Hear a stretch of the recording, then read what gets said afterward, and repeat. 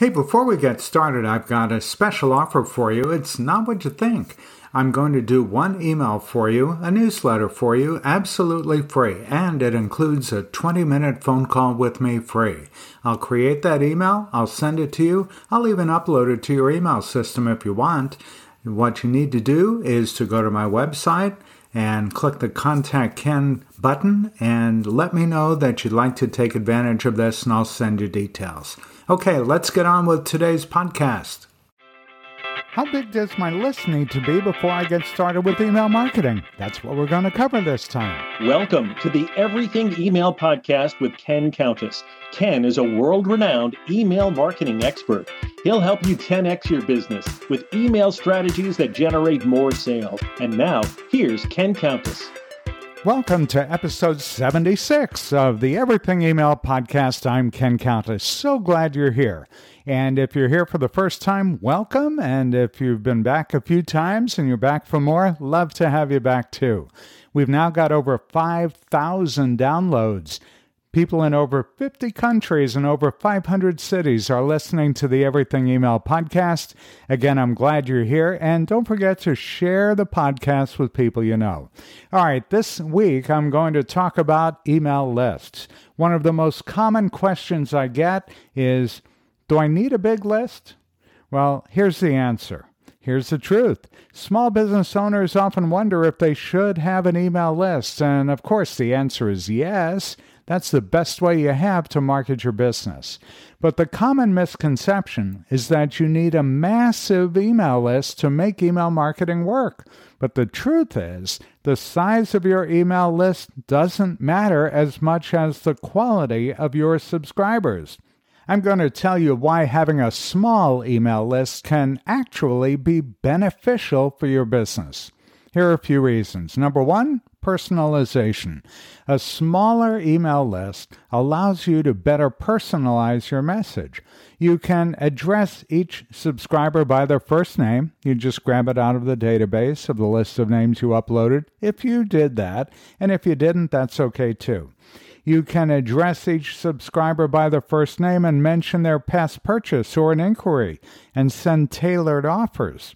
Personalization usually leads to higher open rates and higher engagement rates, and they help you.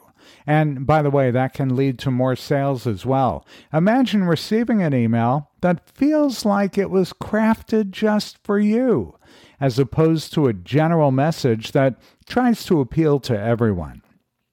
So, here's another reason. Better engagement.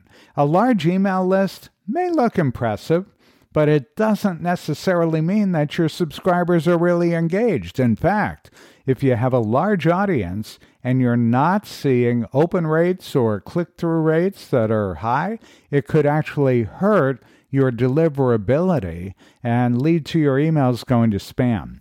A smaller email list with engaged subscribers means that your audience is interested in your business and they're more likely to take action when they get your message. Next, nurturing relationships.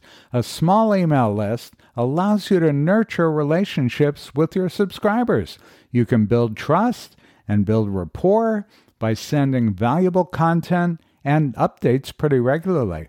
And this can lead to repeat business and referrals. And by the way, you can also invite feedback and create a conversation. Ask them to reply to your email. You might even learn valuable insights about your audience that you wouldn't have known otherwise.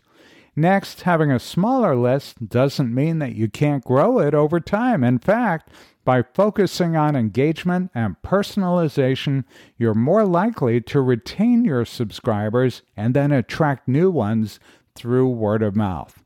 So to close, having a small email list isn't a disadvantage for your small business. Remember, it's not the size of the list that matters. It's the quality of the subscribers. That's it for this week. Hey, one more thing. Don't forget to join my Inner Circle. That's where you get access to me free. Once a month, we do a free call where we talk about the things that you need to know in order to get the most out of your email marketing platform. And the way you join is by going to thebestemailoffer.com. Thebestemailoffer.com. You'll find details there. Hey, thanks for listening this time around. If you're interested in working with me, go to kenisemail.com/packages. kenisemail.com/packages. Hey, we'll see you next week. Thanks for listening to the Everything Email Podcast with Ken Countess. If you like the podcast, tell your friends and coworkers about it.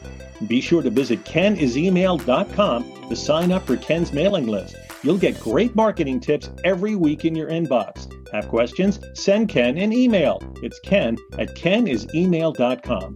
See you next time. Hey, thanks for listening to this week's episode. Every week you get great tips on how to use email marketing in a way that makes you more money.